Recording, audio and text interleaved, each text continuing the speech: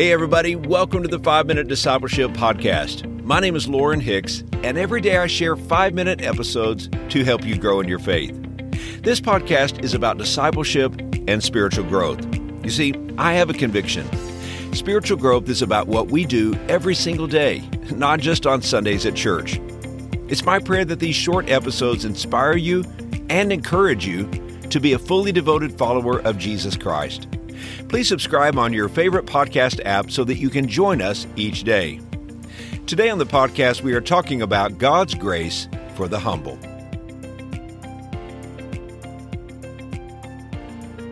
Sam Rayburn served as Speaker of the House of Representatives in the United States Congress for 17 years.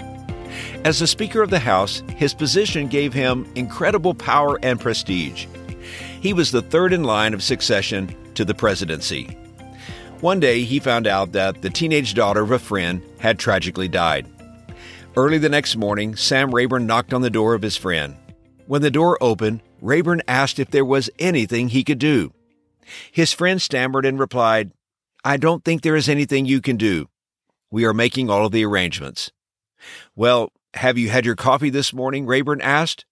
"No, we haven't had the time," said the grieving man. "Well," the Speaker of the House replied, "I can at least make the coffee." As he watched this powerful man make him coffee, the friend suddenly remembered something. "Mr. Speaker, I thought you were supposed to be having breakfast at the White House this morning."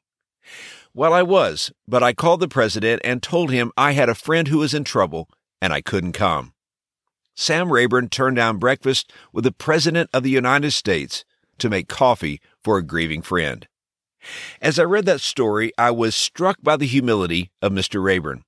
Most folks would believe that breakfast with the most powerful man in the world would take priority over just about anything else. Yet to Rayburn, comforting a friend in time of need was more important. You know, as I think about humility, I recognize that humility is rarely talked about in today's culture. But it is a character trait God highly values. It's a character trait of Christ that you and I must emulate. I've been meditating lately on James chapter 4, verse 6, which says, "God resists the proud, but gives grace to the humble." You know, when we have a prideful spirit, we might say, "I don't need God," or "I don't need others." James says God resists the proud, but gives grace to those who are humble. In Matthew chapter 5, verse 3, Jesus said that those who are poor in spirit would have the kingdom of heaven. Being poor in spirit means that only those who admit to an absolute bankruptcy of spiritual worth will inherit eternal life. Therefore, humility is a prerequisite for the Christian. When we come to Christ as sinners, we must come to Him in humility. We acknowledge that we come with nothing to offer Him but our sin and our need for salvation. We recognize our lack of merit and our complete inability to save ourselves. Then, when He offers the grace and mercy of God, we accept it in humble gratitude and commit our lives to Him. So, as we see, it takes humility to become a Christian. We first humble ourselves and admit that we are sinners and that we can't make it on our own. We confess our need for Christ's sacrifice on the cross. You know, pride is the wall that will keep any sinner from a relationship with God, and God loves sinners, so He hates pride. Pride can lead us to exclude God from His rightful place in our hearts. 1 Peter chapter 5, verse 6 says, "Humble yourselves, therefore, under God's mighty hand, that He may lift you up in due time." In my life, I cannot be prideful and God be great. It can't happen at the same time. Either I think God is great or I think I am great.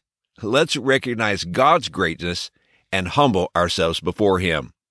The Apostle Paul wrote in Romans chapter 12, verse 3, "For by the grace given to me, I say to everyone among you, not to think of himself more highly than he ought to think, but to think with sober judgment, each according to the measure of faith that God has assigned." And here's today's challenge. Do you need God's grace? As James chapter 4, verse 6 says, grace comes as we humble ourselves before God. Hey, thanks again for joining me for today's episode. You can learn more about discipleship by visiting my website, 5minutediscipleship.com. If you like this podcast, please tell your friends and family about it. Also, please leave a review of the show. It's not that hard, and I would be so very grateful. You can do so wherever you listen to this podcast. I hope you have a wonderful day, and until next time, let's continue on our journey as followers of Jesus.